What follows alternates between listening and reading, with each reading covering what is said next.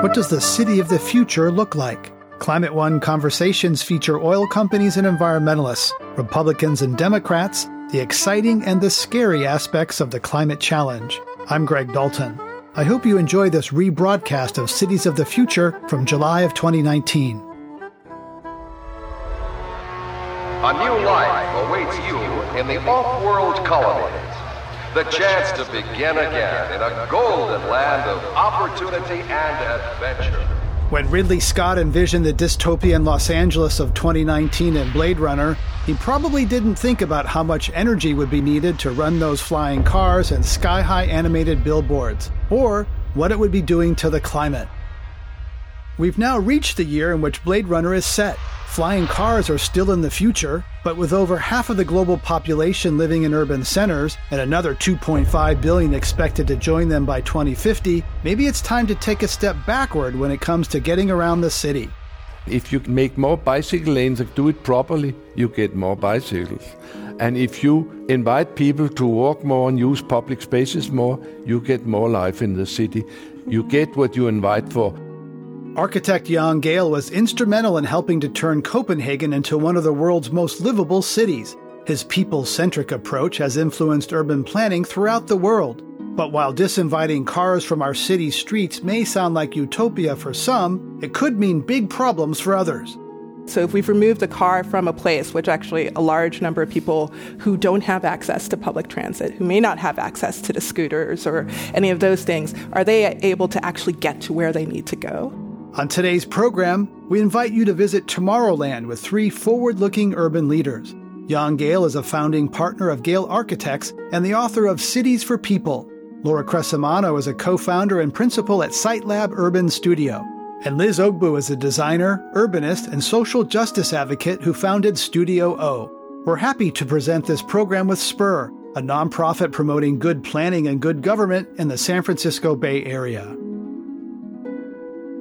When we talk about revitalizing our cities, making them more sustainable, climate-friendly, and dynamic, it seems obvious that all of our citizens should expect to reap the benefits. But that hasn't always been the case, as Liz Ogbu explains. And so I think the challenge is that when we talk about how are we going to actually achieve that, we often talk about being forward-looking and as if the present was point zero.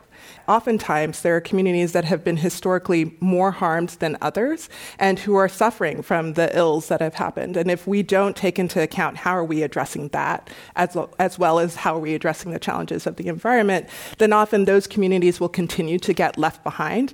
And frankly, they're the ones who are probably the most vulnerable from things that are coming up with climate change. And so I basically ask, how do we have a past-looking view as well as a forward-looking view? So sort of both and instead of either or. Let's talk about Detroit as an example of that. Jaman Jordan is president of the Detroit chapter of the Association for the Study of African American Life and History. He also has deep family roots in a neighborhood that used to exist called Black Bottom. Jordan's grandparents, as well as his father, lived in Black Bottom before it was demolished in the 50s and 60s in a redevelopment project that created space for two new freeways, I-75 and I-375. Another adjacent neighborhood called Paradise Valley was also predominantly African American and also demolished. Now, city officials are planning on removing the I-375 freeway to make Detroit's downtown more livable. Detroit's going through quite a revival. I think there's definitely some climate dimensions to the Detroit story. Sounds great? Well, Jaman Jordan says not so fast. When the discussion to build the freeway through Black Bottom and Paradise Valley was originally discussed in the 1950s, African Americans were against this. They knew that it was going to be further destruction and further removal of their residential communities, their schools, and of course their businesses. But it happened anyway because African Americans in the city of Detroit at this time are politically powerless. So now what's happening in downtown Detroit now is a massive wave of development that is predominantly young white professionals who are moving in and working in the core downtown. And they are not only wanting to work there, they want to live there. The people who are living in that area won't be able to afford to move into this new district that's going to be built once they remove the freeway. When this is paved over and recreated as a residential and business district, it's not going to be inclusive, at least if we look at history. Had the government not got involved in destroying the Black community, the development in downtown Detroit would have been an African-American downtown development, because Paradise Valley was 350 Black-owned businesses in the 1930s. In 2019, they would be thousands of businesses in downtown Detroit. And so the architects and developers need to understand that they're not coming in to save Detroit. And they need to find a way to align themselves with what's already been going on, rather than coming in and seeing themselves as some sort of benefactors for the city. That was Jamon Jordan, who runs Black Scroll Network History and Tours in Detroit. Liz Ogle, your reaction to that? He's saying, the past and the future. Yeah, I mean, I think it echoes very much what I was saying before. I think if you look in a lot of major cities, particularly in the U.S., that in the great highway building boom of the 1950s, it just so happened that a lot of times the highways were often put through the African-American communities, right? Like in the grand space of the city, that always ended up being the perfect place in which to put these highways, which was an intentional act. And so having caused these communities to experience harm once, the idea that we're not looking at revitalization as a way to repair the harm, and we're sort of asking some of these communities to make a sacrifice again, or sort of assuming that there's, we all kind of deride trickle-down economics, but it's sort of the same thing, right? Like, we'll do this investment and it'll come down to these neighborhoods. But the truth of the matter is, if we don't intentionally say, how do the people who've been most harmed get to be the ones who benefit the most from these changes, then we're just going to be repeating this. And so I think, approaching climate change, particularly when it comes to our cities, is this opportunity to do pretty major investments in a sort of significant retooling of cities, not just in the U.S., but around the world. And so I think it's time that we talk about how do we be intentional about those investments and who benefits, because I think the idea that we don't consider it doesn't mean that people don't get harmed. I would add to that as well that, those highway projects are a history of urban renewal, which was these massive moves that our country made, and that I think the risk in the removals of them is if they're done in a similarly sweeping manner that's top down. And I think, speaking to what Liz is saying, that we want to look to the past and look to more than one voice in both the process but in what we're creating, so that we don't repeat those kinds of singular gestures that aren't going to actually build community. Laura Crescimano, I want to also ask you, there's a battle in the streets for space going on, for curb space, for street space. We have scooters and delivery vehicles and, ride hailing. There's a real battle for urban street space. Tell us how that's playing out here in the Bay Area and elsewhere, because every time I turn around, there's some new thing on wheels, going around. It is a question, and a lot of people are wondering, what is the future of transportation? How is it going to transform our cities? I think a lot of people debate, is car-free the better? Is our places better if they're car-free or not? And I think one answer is that the cars aren't necessarily going away just because they might be autonomous. They're still cars. And they're still going to take up space in our cities. So I think there's a little bit of a kind of wish that it was a magic bullet. And I think, but what they can do, we can think about how do we use that efficiency and what do we want our streets to look like and how can we start to reclaim some of the space. So I think, a kind of utilitarian mindset has made for wider roads, faster cars, more cars, and we will just fill up as much of that, and create more congestion. But if we start to think about more modes and more ways to use it, and the curbside becomes really, we see so much drop off in pickup right now, or bike share, all of these other things, are just being able to sit outside and have the nature come into our cities more. That's what we want our streets to look like. So I think that it doesn't mean an eradication of cars, but it does mean a kind of reclaiming more thoughtfully how we use our streets. Jan Gehl, you were partly responsible for getting cars or limiting cars in Times Square in New York City, which is one of the iconic examples of redistributing power and space between people who walk and people who drive. Tell us briefly the background of that and what you think of it today. Yeah. we were invited by Michael Bloomberg to come to New York to assist him with his plan to make New York a sustainable metropole, the first really sustainable metropole in the world. That was his vision. That was 2007, and they rushed to Copenhagen, actually, and spent some time there, some of them, Janet Sadiq-Khan and Amanda Burton, and we could hardly get the bicycles away from them during the night. They wanted to take them into the hotel. And in the end, we got the bicycles back from them at the airport, and they say, we want a city like this one. And that was how we were involved in advising about how they could introduce more bicycles in New York. The mayor said, of course, that New York is perfect for bicycling. It's flat, it's compressed, it's got wide streets. There are easily enough room for bicycle lanes, whatever. So he said that in my city, you can take my subway. It's the best in the world. You can walk on my sidewalks, and you can have a new bicycle system. That was his vision, and we were working on that. While we were working on this bicycle, whatever thing, we started to think about that there were hardly any nice public spaces in New York. People were rushing all the time between the subway and the office. And then we talked about that. What about Champs-Élysées of the Americas? What about having nice public spaces as they have here and there? And then we started to question whether they really needed Broadway for traffic. And of course, the traffic planner said, yes, we do. And the mayor said, go and figure it out. And they came out a year later saying that we actually don't need Broadway for traffic.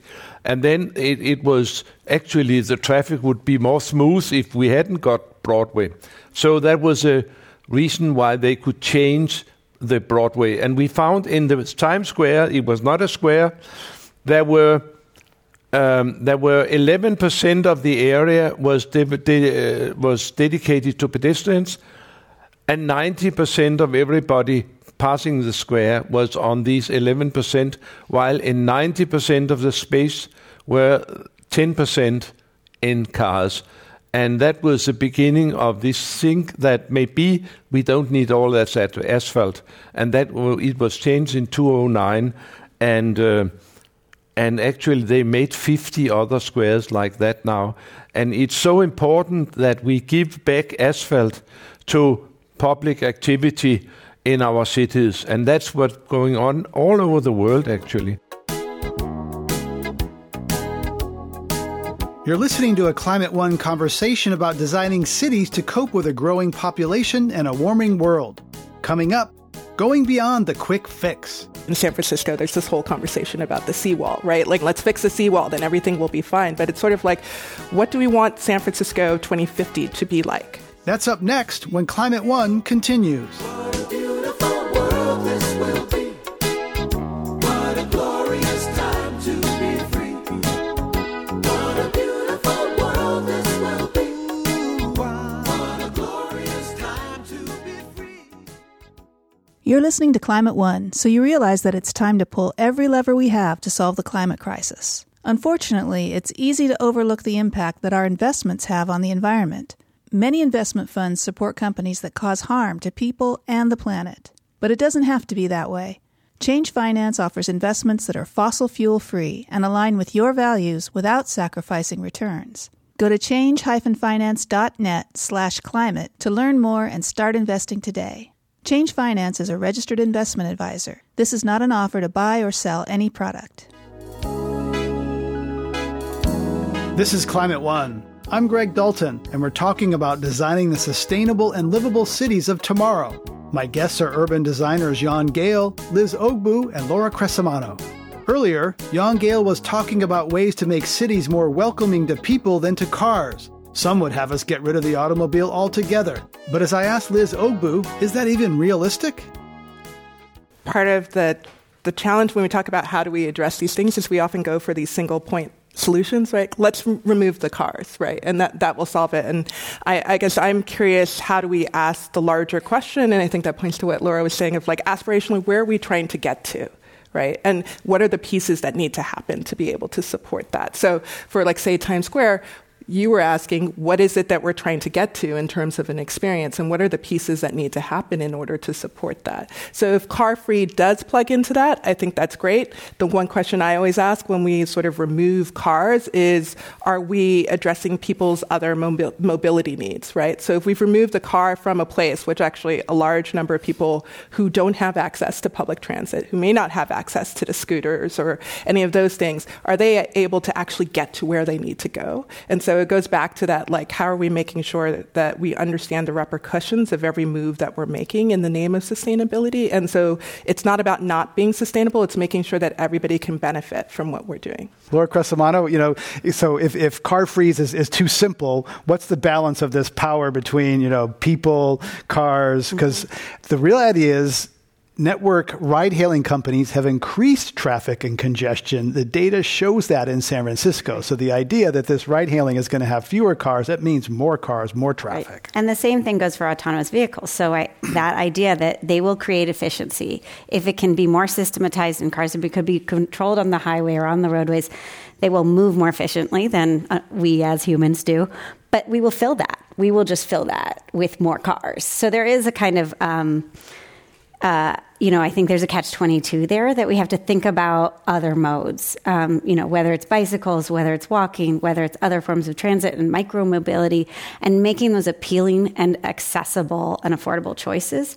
And I think that's going to be really hard because the more technology advances, the more the convenience and the cost will go down on point to point. And so what we, I think, all love about what transit can do for a city to move large numbers of people around is going to have to compete with a very a difficult dynamic, I would say, that a number of people will have access to, but maybe not all people. So Liz Ogbu, let's think about that big picture. How cities, world is urbanizing. They need to fundamentally change for climate. They're being hammered by severe weather. Questions about whether they're rebuilt, how they're rebuilt, for whom. So take that on, that big challenge of rethinking cities for the era of climate change. So, I think Jan is right that the question needs to be bigger, right? And so in our cities, whenever we're taking on a new project, or let's say in San Francisco, there's this whole conversation about the seawall, right? Like, I think that goes again to this single point solution. Let's fix the seawall, then everything will be fine. But it's sort of like, what do we want San Francisco 2050 to be like? What is the quality of life that we want to be there? How do we want those who have struggled to be able to get a good quality of life, to be able to benefit? If we think about the differences that are happening between rich and poor right now, it's like, how do we want to heal the divides that are coming through that? And if we can start to lay out what that is aspirationally, then we can start to talk about, all right, so what does that mean in terms of how do we live together in community? How do we move from place to place? How do we enable somebody to be able to get to their job, regardless of whether they're a tech bro working for Twitter, or if they're working like a sort of hard labor on the construction of the next new tower? Like, how are they actually able to live in this city? And so I think unless we're willing to ask those questions, and what are the investments that we're willing to do and the trade-offs that we're willing to do to be able to support that, I think it's harder. We'll just keep on being like, how do we create faster cars, or do autonomous vehicles, or get the next solar technology? So I think it's set it up like that, and then the other things flow from that. Laura Crescimano, one thing that's been constant, the coastline is going to be dynamic. The coastline has been basically in the same place for human civilization. That's changing. You think that some places need to be enjoyed today that might be sacrificed in the future. We can't be too conservative. So tell us about that relationship. I agree, and I think it built on what Liz said, which is, I think, moving away from a philosophy about speed and convenience, right, to what kind of place we want to be living in, and how that place can reveal itself to us, say, so that we understand the climate change, or we understand the ecosystem that's underneath, or even the fact that underneath is not an ecosystem, it's fill, say, in the case of some of San Francisco's coastline. So one of the things we looked at in a project that we worked on with for San Francisco along its port-owned, its former shipbuilding land at Pier 70, was that you have to mitigate for climate change, right? So the site is lifted. But instead of saying we're going to remove access to the water, can we allow for certain areas, particularly areas that had historic piers, to be at a lower level to enjoy today and then just kind of incrementally build up. And so that may be gone tomorrow, right? But you protect, so you have levels of protection. So maybe certain aspects is an accessible path and access at the water. There might be a bike path that's a little bit higher, and that could get moved up. And then the building's even higher. So you start to think it's not one size fits all, and it's not one experience. It's not just what's going to be the safe experience 50 years from now, but how do we evolve with climate change as well? I think it's very important, this discussion that how can we prepare for the rising water? I think that's one discussion, but at the same time we shall work very hard to prevent it from rising as best we can. And actually, maybe some of the discussion about how high the dikes can be will take the focus away from the main problem, that is that we should not accept a climate change which will raise the water that much. So we all will have to live like the Dutch. And I should say that the Dutch, they are living 3 meters under water level now and done that for hundreds of years. And they have a rather good life. So that can be made. But we shall actually do whatever we can to prevent that situation as best we can. And then we have to think radically about a number of things. I come from Copenhagen, where they, over the last 50 years, have managed a lot of things to make it a better city for people, more livable, and also definitely much more climate friendly. They're not at all there yet, but I could mention that 41% of everybody going to work in Copenhagen go there on the bicycle, just as one example. And they have two official policies. We will be the best city for people in the world. That is about walking and public spaces. And we will be the best city for bicycling in the world. That is about making infrastructure for bicycle, which is really safe and inviting. And that has led to more and more people bicycling. We know that if you invite more cars, you get more cars. If you make streets, you get more traffic. Yeah. And if you make more bicycle lanes and do it properly, you get more bicycles. And if you invite people to walk more and use public spaces more, you get more life in the city. It's the same mechanism. You get what you invite for. And we have invited for a number of years, 100 years, we've invited for more traffic generally. And we have to change that, even if we can have smart cars or we can have autonomic cars, whatever. The whole focus on mobility, we have to be much more interested in making good places to live rather than good places to move. We're discussing the future of cities in the era of climate disruption and growing urban populations. I'm Greg Dalton, and my guests are Laura Crescimano, co-founder and principal at SiteLab Urban Studio, Jan Gehl, an urban design consultant and architect, and Liz Ogbu, a designer, urbanist, and advocate for social justice. Liz Ogbu, let's think about what climate change is going to bring. It's going to be hotter. Mm-hmm. It's going to be more volatile. There's going to be some movement of people. There's dislocation. What does that look like for those cities who are able to be flexible and adapt to those kinds of shocks that climate are punching cities with? I think that's a really good question. And I'm not entirely sure. I think that's kind of why we're all trying to put our heads towards it. I think, if we look at some of the major disasters that have been happening, whether it's the flooding that's been happening in the Midwest, or things like Hurricane Katrina, or even, Cape Town a year or two ago had that giant water crisis, right? And so it's what is the ability of these places to be able to withstand those shocks, but also how do we make sure that resilience can actually happen on a day-to-day basis so that they are prepared when that is happening.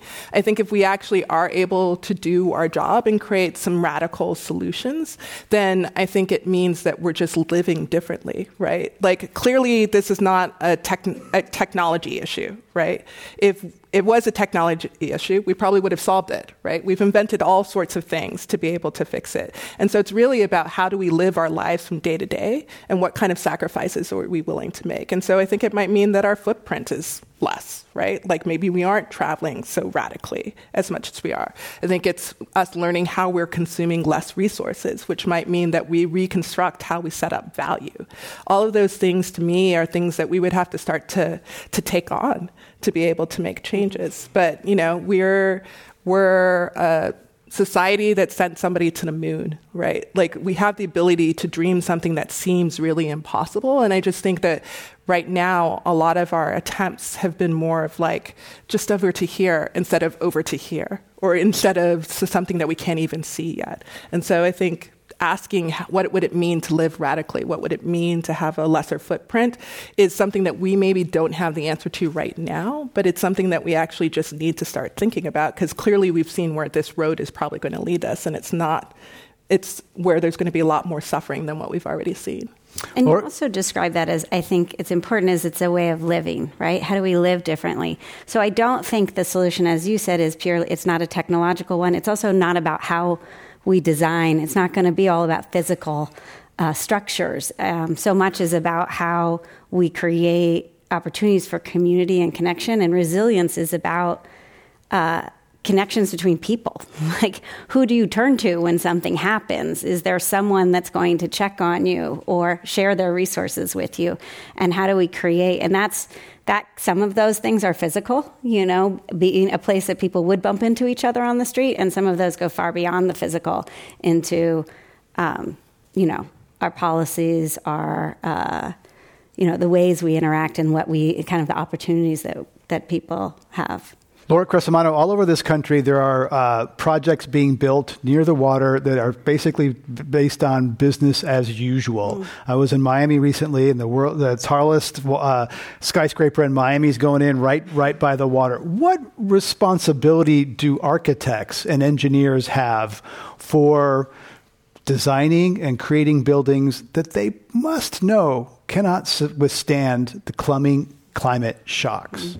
It's a tricky thing for architects and designers, because I think so often architects are late in the chain. The project brief has been created.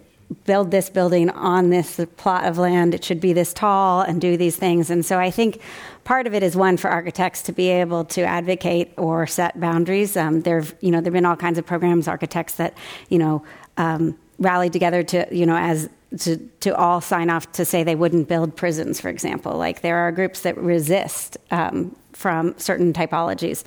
And I would say the more that, as part of why I chose urban design versus architecture, was to try to go upstream in the decision making. And so if we can get there earlier in the choices, maybe there's a different choice that could deliver the value that the person trying to build that building is looking for, at the same time as find maybe a different choice than one that might not consider everything. And a lot of decisions of this kind is made on the basis of, if I don't take this commission, a guy which is not so good a designer as I will come and take it. And I think it's crap. Yeah.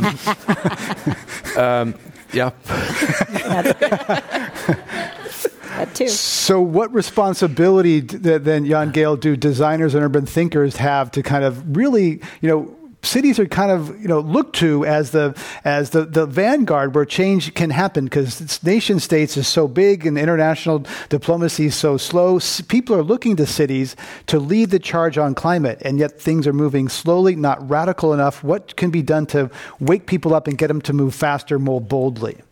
I have this experience from Copenhagen, actually, because we have found out that it's not the individual architect who shall stand up there. It cannot be made, because there are developers and real estate agents and whatever, politicians and money and whatever.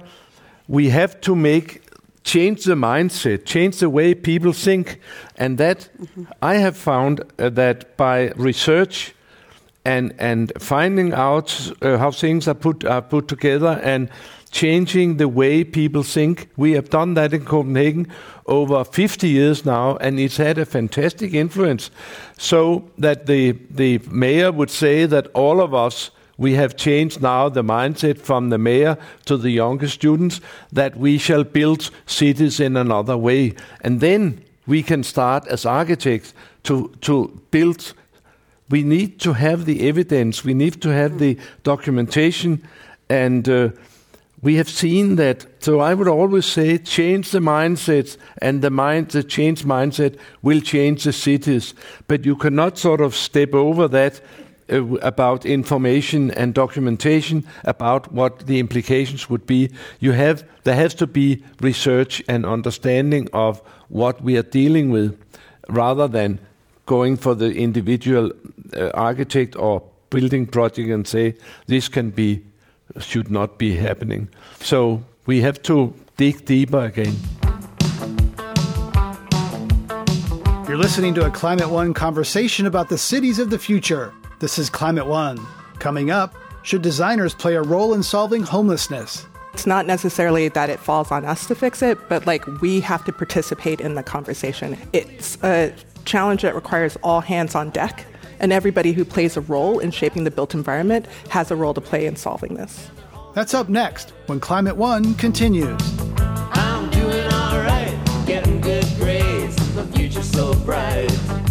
I gotta wear shades. I gotta wear shades. This is Climate One. I'm Greg Dalton. We're talking about building sustainable cities that make public life healthier, more inclusive, and more dynamic. My guests are leaders in urban design and planning, Liz Ogbu of Studio O, Jan Gale of Gale Architects, and Laura Cresamano of SiteLab Urban Studio. Laura says that the role cities play in public health has been a matter of growing concern. It's an intersection of public health, environmental justice, and design in cities. And I think there's a great opportunity, even looking very closely, there have been experiments to look at evidence-based design and to say, there was research done to say hospital patients from surgery, after surgery, if you put one group of those patients in rooms without a window and one group in rooms that have views of nature, the ones with the view actually recovered faster, clinically recovered faster, and had fewer complications. So there is data. It's very hard at the city scale to isolate all of these variables, but I think we have instincts around that too. And there is a lot of work being done. And I think particularly I think about contact with nature, right? That's something that we often divide, that there's cities and urbanism, and then there's kind of nature over here. And that's something that we know is restorative in many ways, and is educational, and is, climate resilient in many ways. So I think there's a lot of work being done to bridge those together, whether it's community and social health or literal physical health. And there are a couple of coalitions around the world. There are a couple of different coalitions that are funding this kind of work. In the U.S., there's Spark, which is bringing together environmental justice, health, design. There's also Building Healthy Places, which is an initiative looking at that within community development. But I think one of the things that is making this possible is that people are also taking risk, right? That some of the challenges that we have in doing development of any kind of project is that if we do something outside of the norm, which goes to this point of clients not wanting to take this on and baking it up, it becomes really hard. And so I think these initiatives are starting to show fruit because it's people willing to take risk and say, how do we put together a team that's different than the teams that we normally think of how to do these projects? How do we allow ourselves to ask different questions, to hold ourselves up to different levels of success? And even the example that you talked about within Times Square, initially some of New York's work was really let's just try it in one place. And then now it has sprung into this large program that is across the city. And so I think part of getting at climate change is not, and addressing it isn't necessarily saying, let's go for the big kahuna all at once, but it's sort of saying, what are ways that we can prototype innovation or risk, that we actually take this intentional thinking, we take different ways of approaching a problem, and allow ourselves room to fail. Right? Because I think if we try to stay within our safe zones, we're never going to fix this. And so some of it is how do we bring the people that allow us to take risk? How do we find the money that allows us to invest in a little bit of risk and see where we can get to, and then basically expand that? Or find the easy wins. I mean, I think in New York, it's a great example that many, smaller streets, they just put boulders or huge planters at the ends to close them off. That was it, and chairs. just to prove that it could work, that the traffic was fine around it. And that, those are those low risk when people say, well, it hasn't been done anywhere. I'm not going to invest all this money or it's too risky. Are there ways to kind of get around that to demonstrate? I think it's very important. People in cities live longer than people in suburbs, which is now found out in a very big worldwide research project. And that's because in the cities they walk more and there are more stairs. In the suburbs they sit more and there are more cars and there are more driving. And we know now, we have now from the doctors a very strong commitment to the city planners, because they say now we have a serious sickness in the populations, which is sitting syndrome, that people are sitting too much in their life. We know that if you sit and if you do 1 hour of moderate exercise a day, then you could live 7 years longer. And if you don't, you have a very lousy end of your life, and you are very costly for the society. And that is why the World Health Organization say, make sure whatever you do, make sure that people are invited to walk and bicycle as much as possible in the daily situation instead of sitting all the time. We have actually now for 50 years done everything to make everybody sit as much as possible. The suburbs are basically built on the idea of cheap gasoline and sitting, enjoying the cheap gasoline. And we have to rethink that also for the health of the population, so we can live a bit longer, but primarily have a better quality of life when we get older. We have to do 10,000 steps in my age. That's far I can teach. No more park benches. Okay. We're going to go to audience questions, but first, I would be remiss, Jan Gehl, if we talked about cities and urbanism, because without mentioning homelessness, because many people will hear this and say, climate, yes, but cities have particularly San Francisco has a deep homelessness problem, and we're talking about all these things, and you walk by it every day. A little bit of us dies every time we walk past a person on the street, and we don't feel that. Can homelessness be solved by design while climate at the same time? Or is that a different problem, not for designers and architects to address? Yeah, and maybe not for European, from the part of the world where I come from, where it's not at all that much of a problem. So I should ask the Americans here to solve the American problem? Yeah, you solve your problems here.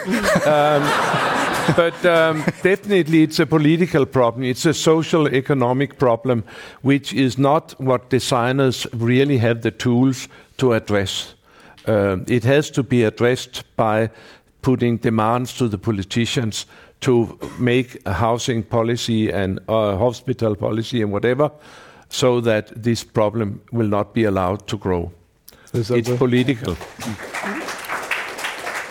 I would say yes and. So I think that as designers, we are caretakers of the built environment. And we're usually getting the hired to do some project that is intersecting with that population. And if we say that we should not be at the table as part of that conversation, then we're complicit in what gets created when it is not addressed. So for me, it's not necessarily that it falls on us to fix it, but we have to participate in the conversation. And yes, it goes to politicians and other folks that are involved in the problem, but I think it's a challenge that requires all hands on deck, and everybody who plays a role in shaping the built environment has a role to play in solving this. Laura, are there some projects that are made inhospitable to homeless people? To there's benches that are made where people can't sleep on them, that sort of thing. Is that part of the design process? I would say those are inhospitable to people. Mm-hmm. And that I don't support those kinds of approaches, and I think that it is. It's a human dignity issue, right? And I think to Liz's point, it's how do we want to show up and treat each other, and what can we do about that? But I think it also is, as described, you were describing kind of, Liz, the resistance revolution, right? I think the revolution is at a political level, and the resistance is at some of our work is just what can we do, whether it's in our public spaces, to say these, our public spaces should be welcoming to all, right? They should feel safe to all. And what can we do to help support that? And some of that is design, and some of that is advocating for other nonprofit organizations and groups to be a part of the conversation besides us. So I think it's much more about that and how we can, really, we're designing cities for people. So how do we do that for all people? To be inclusive and address climate change. We're talking with Laura Crescimano, Jan Gale, and Liz Ogbu at Climate One. I'm Greg Dalton. Let's go to audience questions. Welcome to Climate One. Hi, I'm Eris, and I was wondering how you propose to get youth involved in climate and design. Great question. Liz Ogbu.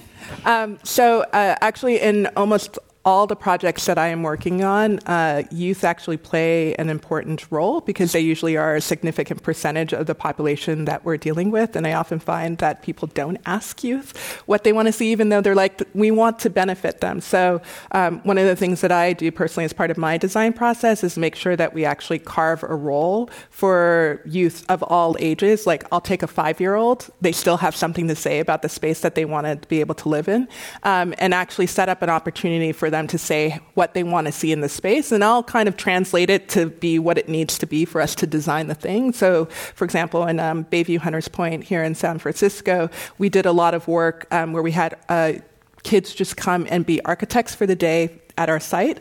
And then out of that, we were able to say, okay, this many kids asked for things having to do with nature, and in particular, interactivity with nature. This many kids asked for things having to do with growing food. And we were able to then take that and integrate it into the design. So I think it's about creating design processes that leave room for youth to come at the table and actually give value to that voice. And I think what's great about what you guys are doing, and then also about what we're seeing around, is that the youth are being loud. Adults are kind of idiots. And we're doing a pretty good job of mucking up the place. And I think that you guys are making your voices heard and not waiting for us to ask you. And I think you should continue to do that. Because I think if you wait, then we're not going to talk to you until you're our age and you're jaded. So, continue to speak up. Next question. Welcome. Hi there. My question is, I think for many of us here in the Western developed world, sustainable, community-driven cities are definitely ideal and something that we'd like to aspire to. But I certainly think about the many folks in the rest of the world living in places like Mexico City, Dhaka, Beijing, places that seem like big ironies because air pollution's awful, environmental pollution, environmental crises are everywhere in these cities, but many people are driven to them for better economic prospects. So for these types of cities, ultimately in the long term, are we going to see their eventual decline because, these environmental problems catch up with them and the populace sort of realizes, well, we're almost killing ourselves by living here? Or are we going to see some continued growth from these cities that kind of outpace what we believe is ideal for a city to be? Firstly, we should be happy that we see the cities grow and the urban population are growing, because it's much more likely and much more easy to address the climate issues if you have concentrations of people and can organize the heating and the garbage and the sewers and whatever. There's less waste. So generally, the urbanization is better for the climate than spreading out. But you're raising another question, that is that we can talk about San Francisco and other places in America or Europe, but the real problems of urbanization and also the real challenges to the climate are to be found in Africa, especially in Africa and Southeast Asia, in the fast-growing cities which are growing enormously quickly. And also that's not the place where we can expect some technical gimmicks which automatic this or smart that will be expensive and that will never be used for 20 or 30 million people in Lagos.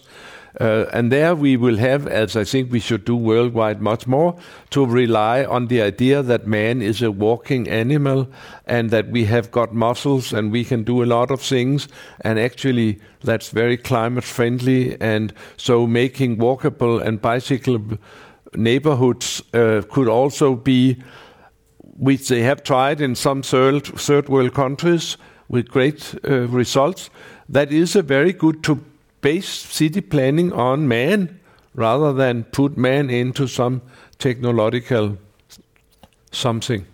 Can I Sure. add 2 points? One, I think that in some ways it's hard to isolate what's happening in many of those countries from the Western world, right? Because some of the things that they're dealing with are a byproduct of the way in which we live. So to place all of the burden on them addressing it, I think is the wrong place to go. It's still going to have to be a global solution. We're going to have to talk about how we in the Western world are making some sacrifices to enable those countries that are disproportionately receiving the burden of us living our life actually being able to exist. And then the other thing is that actually, if you look a lot in the global south, that there are actually a lot of innovations that have kind of come over time based on those resource constraints. So long before all of us had smartphones and cell phones, it was actually, I was using it in South Africa long before we were still using these giant bricks here, which only like wealthy CEOs could do, right? Or even figuring out how to send money via your phone. We talk about Venmo and all that stuff now.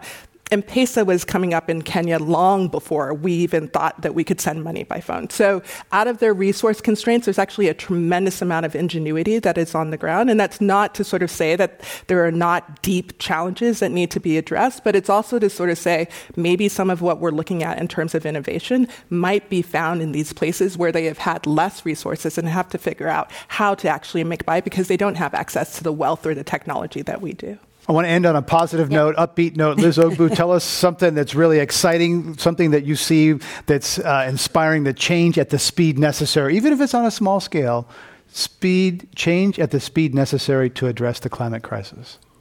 KDI is doing some really innovative projects in the Eastern Coachella Valley down in Southern California and also in Nairobi, Kenya, where they're actually taking communities that have disproportionately been impacted not only by harm, but some of the challenges that are coming out of not having access to mobility options or particularly susceptible to flooding. So taking Kibera, which is one of the largest slums in Nairobi, and they're actually working with community members to both measure and accurately assess what's going on, and then training people in the whole climate conversation so that they can be able to advocate for themselves. And so I think that idea of how are we working with people and giving them the tools to be able to kind of come and participate in these conversations and not just letting that be the people like many of us in the room who actually, frankly, have some privilege and probably should be doing this, but also those who are perhaps the ones most impacted. And so I think that's super exciting, and I think we should be looking towards some of those examples as how we can mobilize towards change.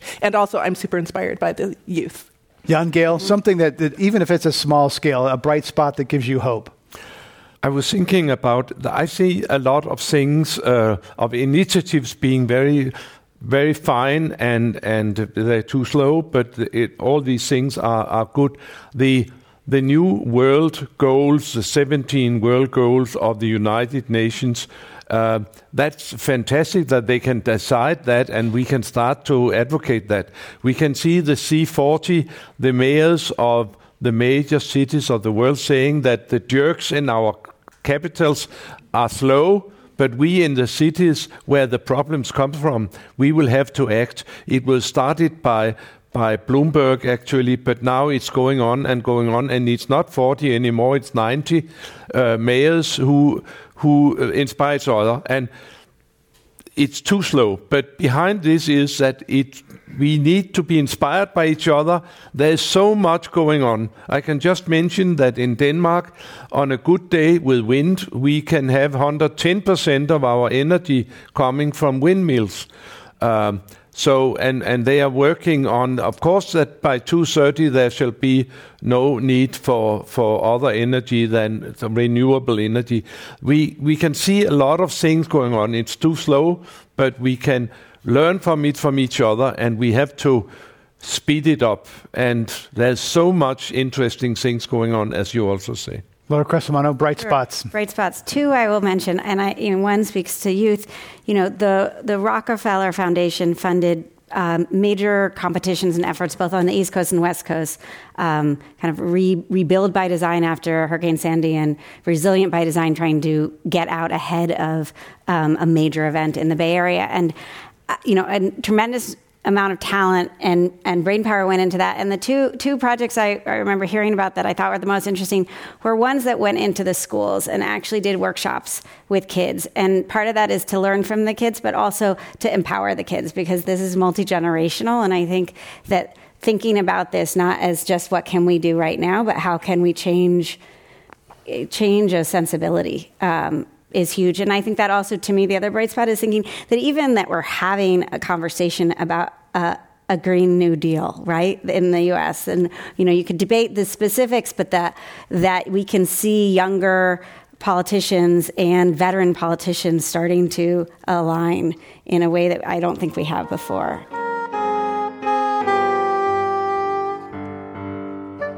You've been listening to Climate One. We've been talking about building sustainable, resilient cities for the future. My guests were Laura Crescimano of SiteLab Urban Studio, Liz Ogbu of Studio O, and Jan Gale, author of Cities for People. This program was presented with Spur, a nonprofit promoting good planning and good government in the San Francisco Bay Area. To hear more Climate One conversations, subscribe to our podcast at climateone.org, where you'll also find photos, video clips, and more. Please help us get more people talking about climate by giving us a review wherever you get your podcasts. Kelly Pennington directs our audience engagement. Tyler Reed is our producer. Sarah Catherine Coxon is the strategy and content manager. The audio engineers are Mark Kirshner, Justin Norton, and Arnav Gupta. Annie Chelsea edited the program. Dr. Gloria Duffy is CEO of the Commonwealth Club of California, where our program originates. I'm Greg Dalton.